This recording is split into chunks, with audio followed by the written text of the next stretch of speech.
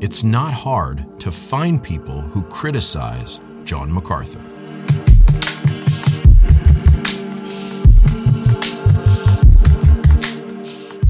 One of my favorites is a pantheist named Deepak Chopra.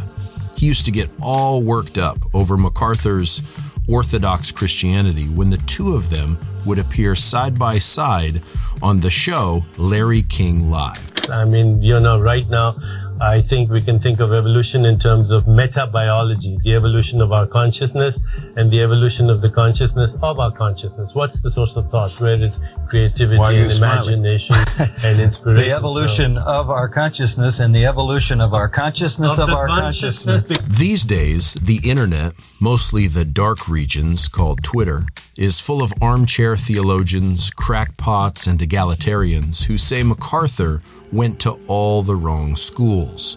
They constantly criticize his tone, complain about his content, diss his style, and, with no apparent knowledge of the man himself, impugn his character.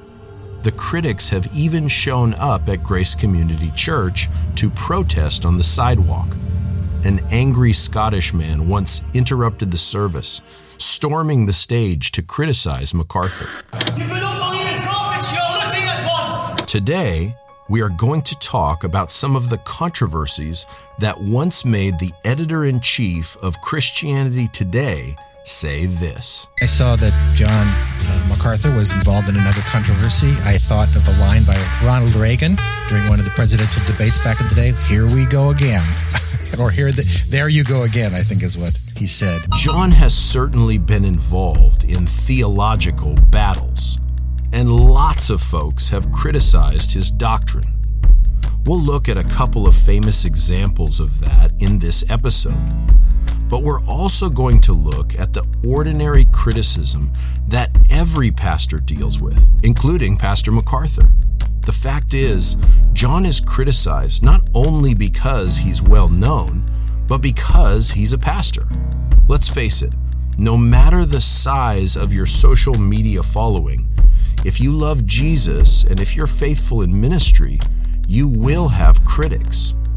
The question is, how should you respond to them? When do you address their concerns, and when do you choose to ignore them? And how do you know if the critics have a point? As we address those questions, we'll find a lot of help and wisdom from John's ministry. We've talked about various controversies on this podcast, but today we're going to talk about controversy itself and help pastors navigate criticism, just like Jesus did.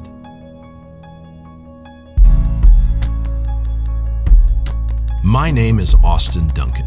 I'm the director of the MacArthur Center for Expository Preaching at the Master's Seminary.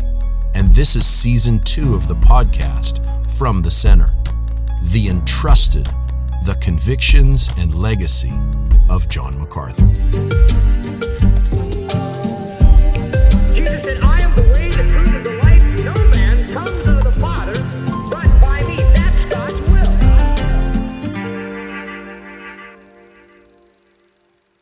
This episode, the 6th of Season 2, is titled MacArthur and the Critics. Let's start with a criticism of John's theology, an instance when he responded for the sake of God's truth.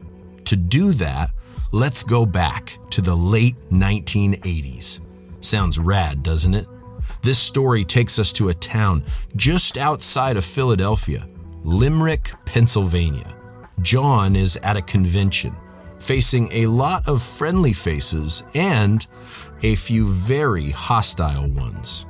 Here's MacArthur with a little background. My father was a member of the IFCA, the Independent Fundamental Churches of America, which was a association of churches that were independent. So it wasn't like a denomination, but they did have a doctrinal statement. Because I was in my dad's church when I graduated from seminary and was ordained, I was ordained by a committee from the IFCA. And I had no problem with their doctrinal statement. They were people who had basically come out of denominations that had gone liberal. And, I affirmed what their doctrinal statement held. There was an extreme fundamentalist component to that group. Not all of them, but like usually in any organization where you have the extreme aspect of it, they become the squeaky wheel that gets all the attention. So there were some hard-line kind of fundamentalists up in New England who were relentlessly hammering on me for whatever I said or didn't say or how I said it or what I believed. And they wanted to run me out of the IFCA. I don't know what their motive was. They surely did not like me. They didn't appreciate me. And they just kept attacking and attacking and attacking. And finally, at that particular time, it was Dick Gregory, who I think was the president of the IFCA, and he said, he was supportive of me, and he said, we need to deal with this because they just keep attacking you, and they keep writing the IFCA and denouncing you, and you shouldn't be a member, and you ought to have your membership removed. And so let's just we need to get this resolved. And he said, would you be willing to come back to Pennsylvania and let the IFCA guys that have these criticisms all gather and ask you questions? And I said, yeah, fine. It's fine. If you want to do that, I'm willing to do it. Why were these pastors criticizing MacArthur? Why did they want to kick him out of the IFCA? John kind of became I would say, the premier personality in IFCA. Most famous, most widely heard, most ardently followed. This is Rick Gregory. He's the senior pastor of Grace Bible Church of Fair Oaks, just north of Sacramento. His father was Dick Gregory, who, as John said, was a friend and president of the IFCA in the late 80s. And there were positions that he came out with very clearly that certain portions of the IFCA took umbrage at. One of those issues was lordship salvation, the idea that all Christians must submit to Jesus as Lord. Another was John's view of church government and elders. But the biggest issue, the one that led to that famous meeting in Pennsylvania, was the blood of Christ controversy. For some reason, several IFCA pastors became convinced that what John taught about the blood of Christ was actually heresy. The blood of Christ became a euphemism. And revivalists and fundamentalists, you're saved by the blood. The power is in the blood, and the nothing but the blood of Jesus. Somebody say, it's the blood. It's the blood. If you would learn how to plead the blood over your family, if you would learn how to plead the blood over your children, you would see a transformation like never before. Somebody just say, the blood. Oh, the blood of Jesus. Oh, the blood. Oh, come on, this is the stuff we used to do for communion. Yeah, these are the songs that carried us. It washes away. Come on, sing it like it's Sunday morning. Say, oh, the blood. Yes, Lord. Oh, the blood. And that became to a essentially doctrinally illiterate kind of Southern evangelicalism. They didn't know how that worked, but they knew it was in the blood. I don't want to undersell their biblical knowledge, but that was such a buzz phrase that it carried a lot of weight. So I was preaching a message. No, it was a Q&A. I was doing a Q&A at Grace, and somebody asked me whether we're saved by the blood of Christ. And I answered that question, and I think it came up in print in something that Grace Church put out. And I said, look, the power is not in the fluid. That's not the point. I said the blood is simply a word for death. It's simply a dramatic way to express his death. The power was in his dying, as a sin bearer, substitute for us to propitiate the wrath of God. The power is not in the blood. Well, the first reaction I got to that came from Bob Jones University.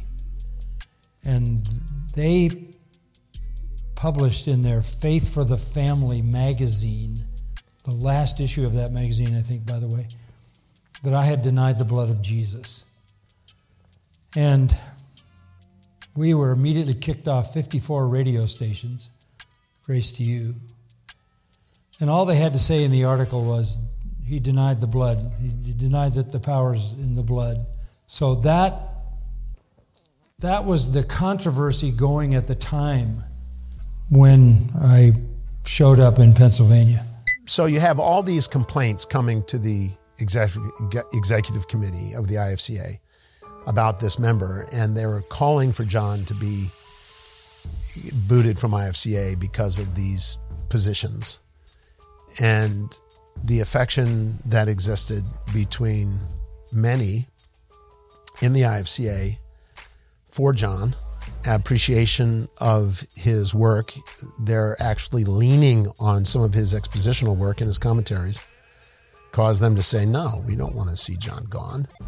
These people that are so snipey, and, John was answering these things individually with people, but because it just kept like whack-a-mole, kept coming up all the time, that's the best thing to do, would bring John in and in his most competent and capable manner, biblically deal with his positions. And he did it not to try John as much as to silence those that were so ardently opposed to John and critical of the IFCA for allowing John to be in it. They talk about the Inquisition, they talk about the trial, all these pejorative terms for it, but in reality, it was viewed as John being able to speak for himself and silence his critics than it was an effort to have him, some people look at it like it was like the Pharisees coming to Jesus trying to trip him up, right? That's not the atmosphere. John's defense was recorded that day, and the entire thing is worth listening to. You can find it at gty.org. Here is Rick Gregory's father, Dick, moderating the event. Because he is one of our number, one of our family, and because there have been part of our family who have had certain questions about certain things that Dr. MacArthur has written or said, we have opted for the proper way of dealing with that kind of situation. See, we're seeking for a oneness. We're seeking for solutions, not for winning of one side over another, for understanding. And so we've invited him here today in order that you might be able to receive individual and personal answers. And so I've asked Dr. MacArthur to come. We as a committee have asked him to come, and he has graciously agreed to come. He is not on trial. He is here as our brother. So John, come. I think I'm glad to be here. I'll know for sure in a little while. I was probably two-thirds, three-quarters of the way back on the right side as you face the pulpit with my wife, and the auditorium sat about 1,000 people, and it was probably mostly full. So there were a bunch of people there, and it was an opportunity that I'm grateful that I had the ability to witness, simply because of the way that John carried himself and conducted himself and answered questions with such a, like I said, a biblical orientation. It's not what I say as much as what does the Bible say? And let's turn to it. He elaborated, of course, but really the meat of what he said was Scripture. Let me address the question of the blood of Christ in a direct way, because this is such an important issue, such a potentially volatile issue. First of all, let me say the blood of Christ is precious. And I would not equivocate on that. It is precious blood. And I believe that blood, the blood of Christ, the term blood, is the chief New Testament term to describe the atonement. I think it is a comprehensive term, and I think when it is indicated in the New Testament, it is indicated as a term encompassing the atoning work. I do not believe that the New Testament teaches that the blood of Christ in the epistles, when it's used, simply refers to the fluid in the body of Christ. I believe that it embraces the atoning work. For we have been redeemed by the shedding of His blood. That encompasses all of the atonement. It is interesting to note that though Jesus shed His blood at the cross, He didn't bleed to death. It's very clear that He yielded up His life at least 3 hours before His heart was pierced, His side was pierced. And when He died and there rushed forth blood, it indicates that He had not bled to death. There was plenty of blood still there, apparently, to have sustained His life. He died not because He bled to death, but because He yielded up His spirit. Now, what are people teaching about the blood? There are some teaching today that it was not human, but it was the blood of God. And typically they use one obscure interpretation of one verse, Acts 20:28, which talks about the church which has been purchased with His blood, and they make the antecedent of His God. That is an arbitrary use of the Greek. The antecedent of the blood could equally be Christ in that context, but even more importantly, there is no reference in the New Testament to the blood as the blood of God ever. Every mention of the blood connected with a personality is connected with Christ. It is always the blood of Christ, the blood of His cross. Never does it say the blood of God. That is a rather new interpretation, by the way, of Acts 20:28 that I have never been able to find in any commentary. It was tense. And the reason it was tense is because it was I think, if I remember correctly, it was a Monday. The previous Sunday, the day before, the convention, as it typically did, allows the host pastor to preach. And the host pastor got up and he preached on the blood of Christ. And he preached a message that it was not just human blood. He actually made a comment to the effect, as I recall, that it was collected. And it is in heaven,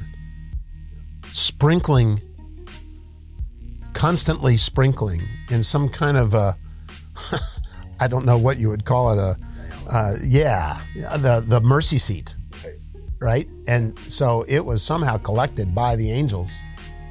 And this is wacky. And I turned to my wife and I said, this is heretical to me. This is awful. And so he had done that on Sunday morning, and on Monday afternoon, John's coming in to address these issues. And I don't know, I said to my wife, I think he probably heard a tape, because he basically recited what the pastor had said and called it Neo-Catholicism. This new view of the blood that is becoming quite popular says that it is still being poured out on the heavenly mercy seat even today. That when a person is saved, there is some kind of a pouring out and regathering of that blood. I've had that conversation with a number of people who have taken issue with what I have said. They use Hebrews 12:24, the sprinkled blood, that statement regarding the sprinkled blood, to indicate that it is constantly being sprinkled in heaven as an ongoing, incessant offering for sin. And then they say further that the blood is never a symbol for death in the New Testament. It always is the fluid. In fact, there was a group of Baptists that met some time back, and they voted on that in their statement that whenever the blood of Christ is mentioned in the New Testament, it is always referring to the fluid, and blood is never a symbol for death. Furthermore, they say it is being poured out on a heavenly mercy seat, the sprinkled blood being continually poured out. I just warn you against this error. I'll tell you why. That is nothing but Roman Catholic, Anglo-Catholic theology of the perpetual offering of the blood of Christ. That is not a Protestant viewpoint. That is heresy. The sacrifice of Jesus Christ is not repeatable. It cannot be repeated. You can't have some mystical dumping of blood going on incessantly in heaven without somehow convoluting the statement, the clear statement that He has, by one offering, perfected forever them that are sanctified. There is no repeatable characteristic in the sacrifice of Jesus Christ. And then for people to say blood is not a symbol for the atonement, it is a symbol for the atonement. It has to be. It is not the fluid that can save, or Jesus could have bled into a chalice, taken the thing to heaven, and poured that out if it was in the fluid. His atoning work demanded that He die. I turned to my wife, who was sitting next to me. I said, "Oh, this is going to be good." Right? So there was some tension there because of what had happened the previous day. And in fact, that pastor stood up. He wasn't on the panel. He stood up and started to protest John's statements and was ruled out of order. And he left. He stomped out. I mean, it was like that. And he ultimately, he never returned to the IFCA, or he immediately resigned IFCA. And that's the first time I actually had ever heard John in person. I heard recordings and things, but he didn't appear to have any notes. He just had his Bible, and he was so articulate, eloquent, and thoroughly biblical in what he was saying, that I was marveling at one day to be able to handle God's word like that as a 20-something-year-old. Of course, not realizing that John is like one in every 500 years. I'll never be like that. But I said that was just, I was in awe of the man's biblical literacy and knowledge. That convention in Pennsylvania was not the first time John had addressed the blood of Christ controversy. 2 years earlier, he did something he rarely does. He publicly defended himself. In the winter of 1987, Grace to You released a 1-hour special simply titled The Blood of Christ. There wasn't a host. This was not an interview or a conversation between John and someone else. This was just John directly addressing the Grace to You audience. Hi, this is John MacArthur, and recently we've had a lot of questions from listeners about what I believe on the blood of Christ. And I thought it might be helpful to just put together some excerpts from sermons preached through the years that'll help you to understand where I stand.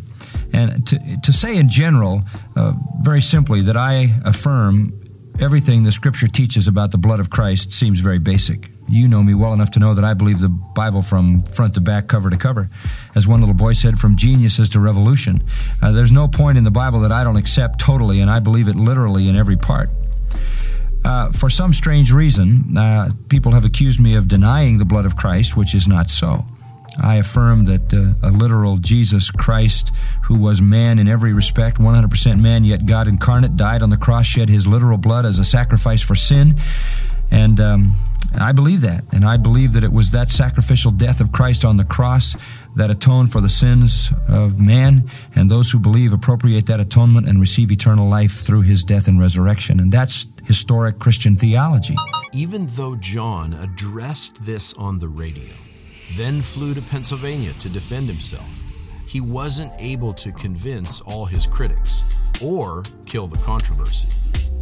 I don't think anything came of it except that the people who supported me still supported me, and the people who resented me even more, because they couldn't have, triumphed over me on that occasion. I think it helped the people in the middle, but nothing official came of it. I continued in the IFCA. I was happy to do that, and I think we did have the convention there a year at Grace Church a year later, so there was no formal reprimand of any kind. All these years later, there's still a fringe minority that's obsessed with this issue. At Grace to You, a listener will periodically ask if John MacArthur denies the blood of Christ. Yet, John isn't frustrated by this. More than 3 decades ago, he addressed it over the airwaves. Then he met with his critics. Then he stopped talking about it publicly. When someone asks him about it, like I did in the conversation you've been hearing, John doesn't get worked up. He's not mad at the people who still accuse him of denying the blood of Christ. He doesn't see the need to repeat his defense over and over again. Instead, he shrugs and acts like the whole controversy just isn't that big of a deal and keeps on teaching the Bible. In John's response to this particular controversy, both in his defense of the truth and his ability to move on from it, there are lessons for all pastors. If someone criticizes your theology, if they misrepresent what you teach from God's Word, you need to first make sure that you can give a thoroughly biblical defense of your position, just like John did in Limerick. Where I stand on this issue is where the Bible stands. In summary, I believe that to speak of Christ's blood as it was shed on the cross is the same as referring to his death. They aren't two separate elements as some people are trying to teach. The Bible just does not teach that. That line, where I stand on this issue is where the Bible stands, captures the essence of John's ministry. It is the reason why he's criticized even by other Christians and certainly by the non-believing world. A little more than a year after the blood of Christ controversy erupted, John preached a series of messages at Grace Church that brought a much different group of critics into his life. I just did a sermon series on the family, and I was talking about, the man, the husband, is the authority in the home, and the wife is submissive. And this conversation got going, and it got to the LA Times and ended up on the front page of the LA Times. And it was a time when everybody was talking about chauvinism. That was the big word, male chauvinism. And this, I seemed like a living illustration of a dinosaur, somebody trying to hold on to male authority in a marriage that was so novel and so bizarre. It was like going to the zoo to see some antiquated character. And so people started coming to our church, and it was really funny. A lot of people started coming because of the Times article, to the degree, same auditorium that we have now, that we had to have the choir, when the choir went out, as they always do, we had to fill up the choir loft with visitors. And literally, so what happened was the people who come the latest ended up in the choir loft, and those would be the people who weren't used to coming because they didn't think you'd have to come early to get a seat. So behind me, while I'm preaching this for all these weeks, are these people who are, just hating everything I say, and everybody's looking at their expressions. And media came, ABC, NBC, CBS, and they started interviewing women in the patio about how do you feel about this and blah, blah, blah. And I remember I was on the NBC Nightly News, and the anchor said to me, how do you get women to believe this? And I said, well, they believe the Bible. The Bible's my authority, and I'm just telling them what the Word of God says. And I remember the next question was, What do you think of the LA Ram cheerleaders' outfits? I thought, what do you mean? What do I think of the LA Ram cheerleader outfits? But that was the next question. Just trying to paint me as some kind of idiot who would think they should be wearing,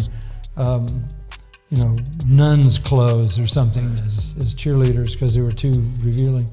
I didn't even answer that question. But the big question was, how do you get women to believe it? And so it goes back to that authority issue again. I said they believe the Bible. And the interviews that I did, and I did a number of them, people were shocked at the response of the women because they went up and down the patio after service. They were interviewing these women, and our women had no problem with this.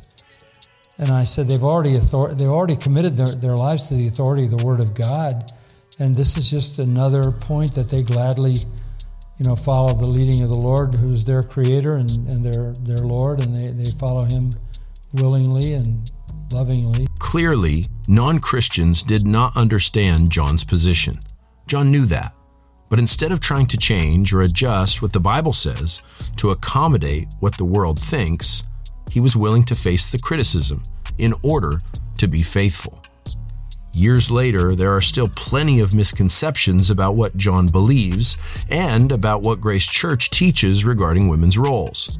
When it comes to this issue, the criticism isn't going away anytime soon. John knows that criticism comes with the territory because all shepherds must speak the truth and call out error, sometimes publicly. And no matter how compelling the defense, the pastor will not convince everyone. There will always be theological critics, as we saw in the Blood of Christ controversy and in John's teaching about the role of men and women. And the critics will continue to attack biblical truth.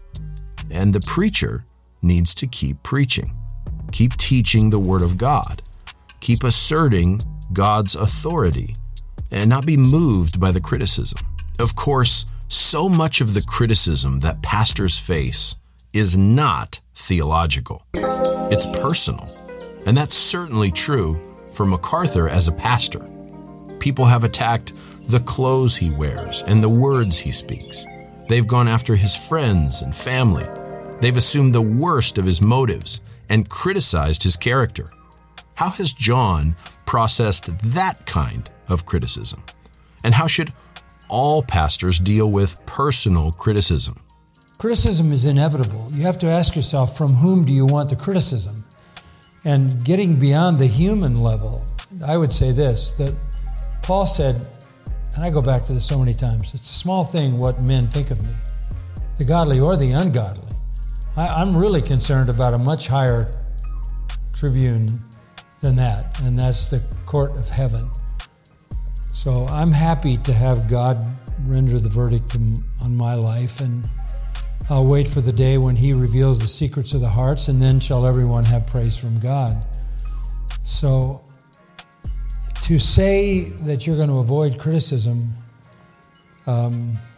is not possible. I think of John Wesley, who said in his diary somewhere, one evening he wrote these words, "Lord, I've received no criticism the entire day. What's wrong?" This is Joel Beakey.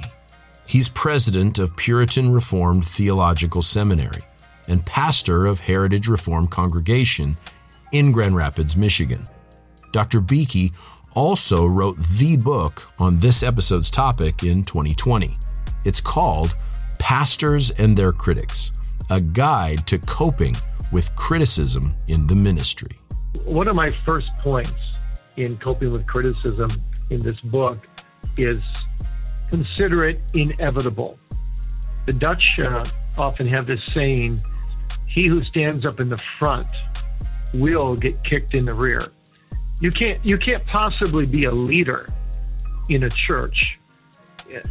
People care deeply about their religious beliefs and please everyone all the time. And sometimes you have to say hard truths because they're biblical. And no matter how lovingly you say them, you'll get some kickback. So you've got to remember, criticism comes with a territory. of ministry because you're a public figure. I was recently told something very similar by one of my professors from seminary, Dr. Alex Montoya. He's the pastor of First Fundamental Bible Church in Whittier, California. There's a phrase that I heard a long time ago.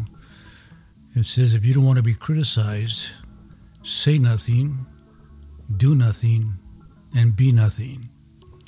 So that reminds us that criticism is part of the task. And there is a positive side. Whenever you attempt to do anything for God, there's going to be some measure of criticism. For obvious reasons, some will like it, some will not. Everyone I spoke to about criticism and the ministry made this point, including Sinclair Ferguson, Chancellor Professor of Systematic Theology at Reformed Theological Seminary. No matter who you are, you will be subject to criticism. And that for a variety of reasons, but the chief one is that we are not perfect. The most public thing that we do is not perfect, namely our preaching. And there will always be people who think that we are too long, too short. And then in private, I think we will also be criticized because of the things that we fail to do. We fail to visit enough, we fail to be X, Y, or Z. And I think we just have to understand that that's part and parcel of what is involved in ministry. That triumvirate of pastoral wisdom that we've been hearing from, Beakey, Montoya, and Ferguson, are all pointing to a basic fact of pastoral ministry. Criticism is something every young or aspiring pastor needs to come to terms with before he steps into ministry. Because once he does, everything about him, from his theology to his personality, will likely be criticized at some point. If he's going to endure in ministry, he can't be surprised by it. Because people's religious beliefs are their deepest beliefs. And so I think the ministry lends itself to more criticism than most people encounter. I understand you should beware if all men speak well of you. So I don't expect that. So I expect criticism. So it's affirming when I get it, and it's a question of where it's coming from. I've said this often, that you're known by the friends you keep, and you're also known by the enemies you make.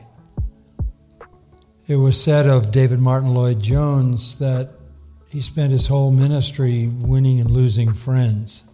Criticism may be inevitable, but if a pastor takes a courageous stand for the truth, because he loves God's word and loves God's people, he can also expect to accumulate friends, to attract others who love the truth and are willing to defend it.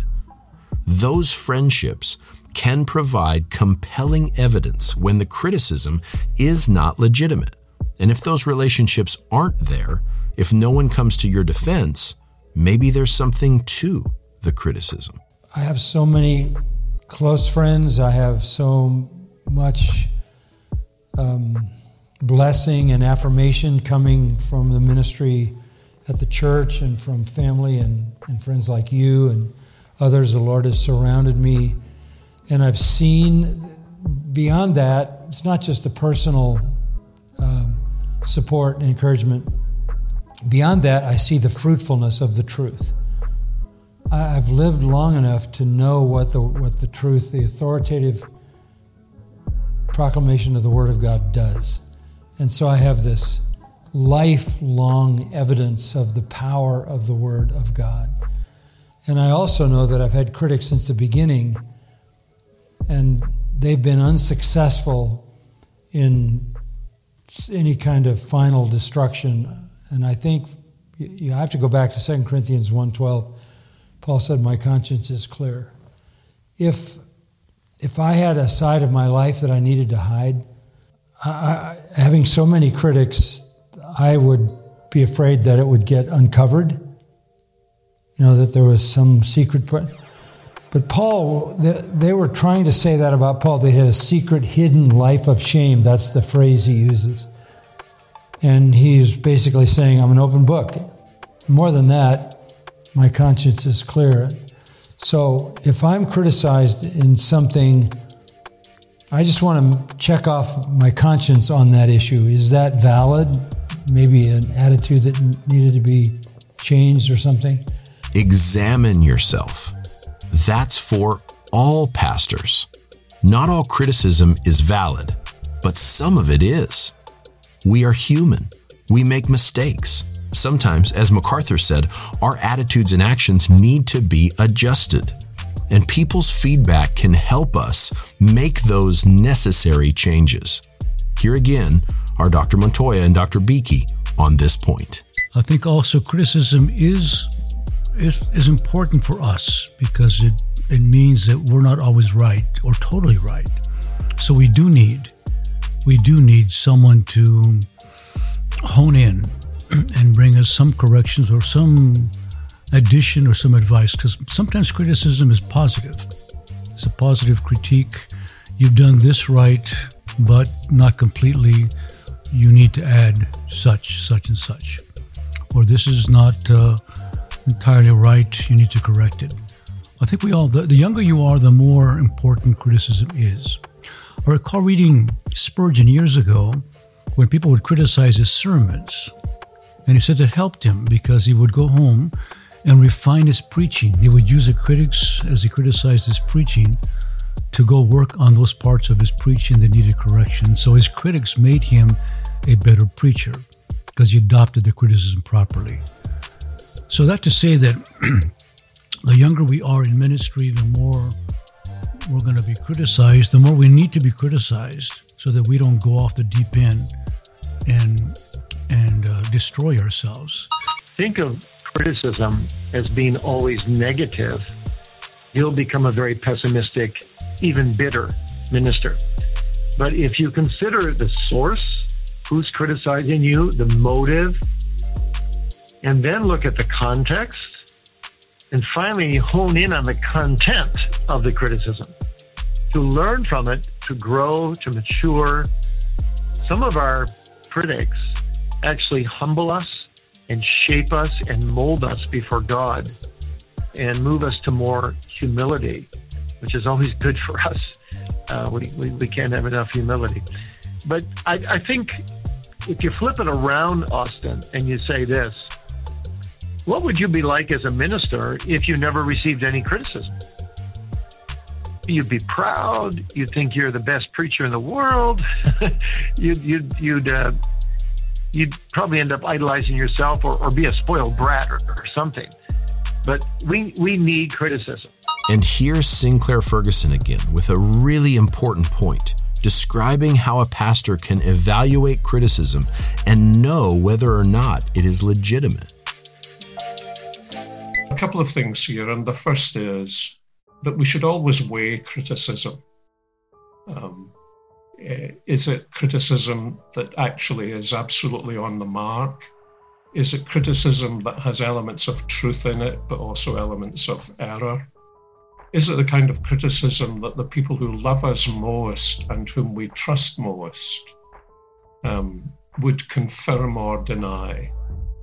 And so in that context, I think in pastoral life, if a pastor is married, his wife is of tremendous importance to him, his family, tremendous importance to him, but also his elders, if he is in a church where there are elders, as I've always been.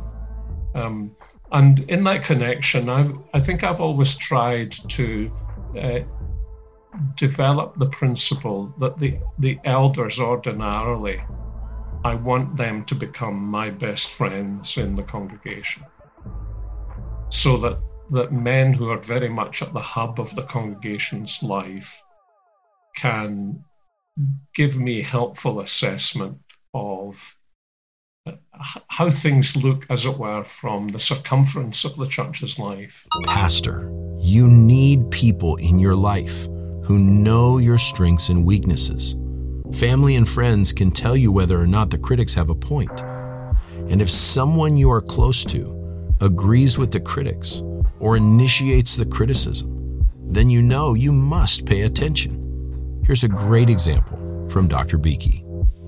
It's kind of interesting. We're having this interview today because I just got criticized very severely last night. And I went to the person this morning and sat down, and I just looked at this dear sister, and I said, you know what? I think you were right. I was wrong.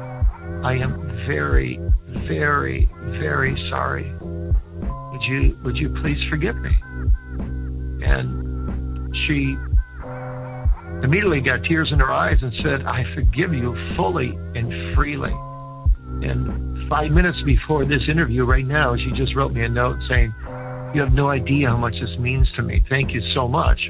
Well, you see, when you can genuinely apologize for something you've done wrong, even if you're only 10% in the wrong, it's like a healing medicine. Pastors need to know if a careless word hurt a member of their flock, or if something they said was not biblically accurate.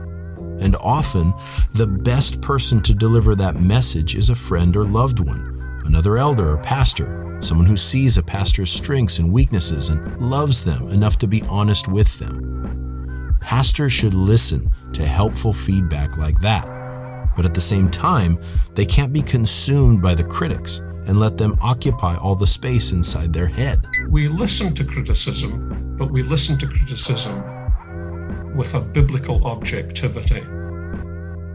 We observe our critics with objectivity. We try to discern whether those criticisms are coming from a critical spirit or a loving spirit. Are these the wounds of a friend or otherwise? Strange people and difficult people can, from time to time, have real insights that people who stand in ordinary places don't see. So all of that we seek to take on board, recognizing that we are sinners, that we still have indwelling sin, that we don't know ourselves very well, that none of us actually is able to listen to our own sermons the way anyone else listens to them. We need to grow in our sense of the impressions our ministry makes on people. And so this always means, as we're growing as ministers, that we will have one ear to criticism, but we may also need, as Spurgeon says somewhere, doesn't he, that every minister needs one good ear and one deaf ear, one good eye and one blind eye, and one pocket that's got a hole in it, where he will take things and just let them drop, put them in his pocket, knowing that they will fall out of his pocket, and press on. Otherwise, the danger is that an individual can become so sensitive and so subjective about criticism that they become paralyzed in their ministry. And I think always the remedy for that is our own study of Scripture, the help of the Holy Spirit, and the way in which the Scriptures, under the ministry of the Spirit, kind of force us out of that kind of false subjectivity. No pastor can judge the criticism the right way and endure the unfair attacks if he does not stick close to the biblical text. It will strengthen your resolve when the critics come, but it will also invite the critics in the first place. That's inevitable for a life wholly devoted to God's Word. In recent years, MacArthur's critics have migrated from books, articles, phone calls, and pulpits onto the internet. There, the criticism is more harsh. Hardly a day goes by that someone, somewhere on Twitter or a blog, doesn't criticize John for what he says about women teaching in the church, the charismatic movement, a church discipline case, or 1,000 other issues. More often than not, the criticism isn't only unkind, it's also not even close to being accurate. So a lot of criticism was really, this is another way to approach it, but a lot of criticism was nothing but gossip. And the Bible says a lot about gossip. We don't talk about gossip anymore. We need to talk about it. Because what you have now is not just gossip, two women talking over the back fence. What you have now is gossip with a massive global megaphone. So, if you wanted to really evaluate, honestly, many of the modern critics, they're just gossipers. They're malicious, sinful gossipers who have this massive megaphone that can spread their gossip. I think the culpability that they bear is exponentially increased by the increase of their audience. So how does John MacArthur respond to all this online gossip, this internet mob that's opposed to him? There are a myriad of reasons to dislike me. There's enough to go around for everybody for a long time. Just pick one that's true. That's all I would ask. And if you pick one that's true, then I can address it. But if you just spread lies all the time, I have no interest in those. I don't read them. I don't even know anything about them. I wouldn't dignify them. That is a valuable lesson from John's ministry. Your ministry will only endure if you admit that you have flaws, and if you're reluctant to defend yourself. Here's a great story John once told during a Q&A at Grace Church about his perspective on criticism. First of all, I can't keep up with all my critics, so I learned a long time ago not to try to defend myself, just to write back some kind of a letter that says, thank you for the criticism, thank you for pointing these things out. If there's been anything that I've done that offended you, I'm sorry for that. Pray for me, and just go on. I just don't think I never want to be backed into a position of being defensive, because if the truth were known, look, I'm not perfect. I know that. And if you happen to pick the wrong thing to criticize me for, you could just as well have picked the right thing to criticize me for. So who am I to defend myself? I will defend the people around me. If people come to me to criticize the people I work with, they're going to find me an unwilling hearer. I don't take people's criticism of the people that serve the Lord with me or are in the circle of faithfulness. I don't take that very well. I will defend them. I will always defend them until I have reason not to. But when it comes to myself, it's sort of like the Old Testament, let your praise be in another man's lips. I'm not going to spend my whole life trying to defend myself. I got to tell you a funny story. Is Melinda, are you here? Where are you, Melinda? Yeah, my daughter, Melinda. Some years ago, she went to work at Grace to You. Now, she comes to Grace Church, she thought everybody liked her father. Because nobody stands up here and criticizes me or protests. It's a pretty loyal group here. That's why you're here.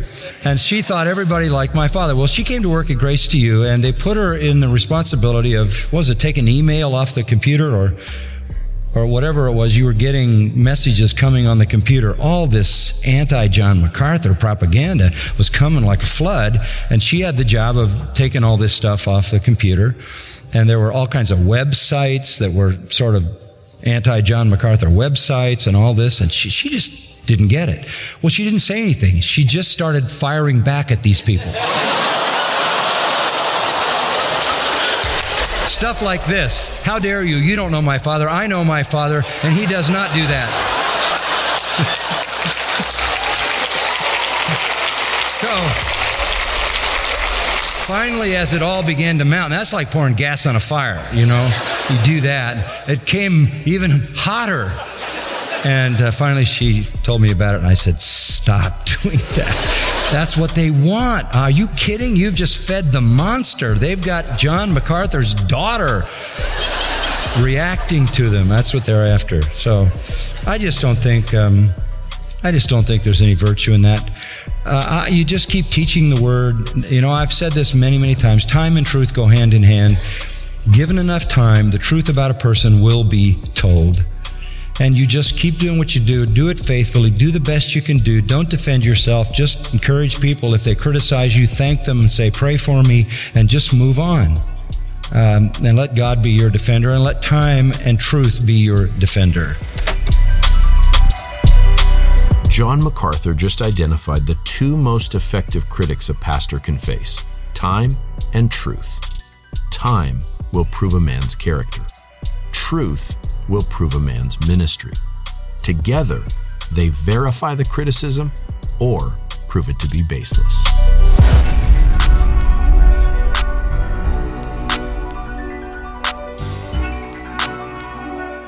Thanks for listening to Season 2 of the MacArthur Center podcast. In our next episode, we're going to talk about... It's a worldwide pandemic. It's all over the world. That's right. COVID-19. The coronavirus is our topic on deck. We're going to find out why MacArthur and the elders closed Grace Church on March 15th, 2020, and then a few months later, in defiance to the government's health and safety mandates, opened her doors. Stay tuned for MacArthur and the government as we continue The Entrusted, the convictions and legacy of John MacArthur.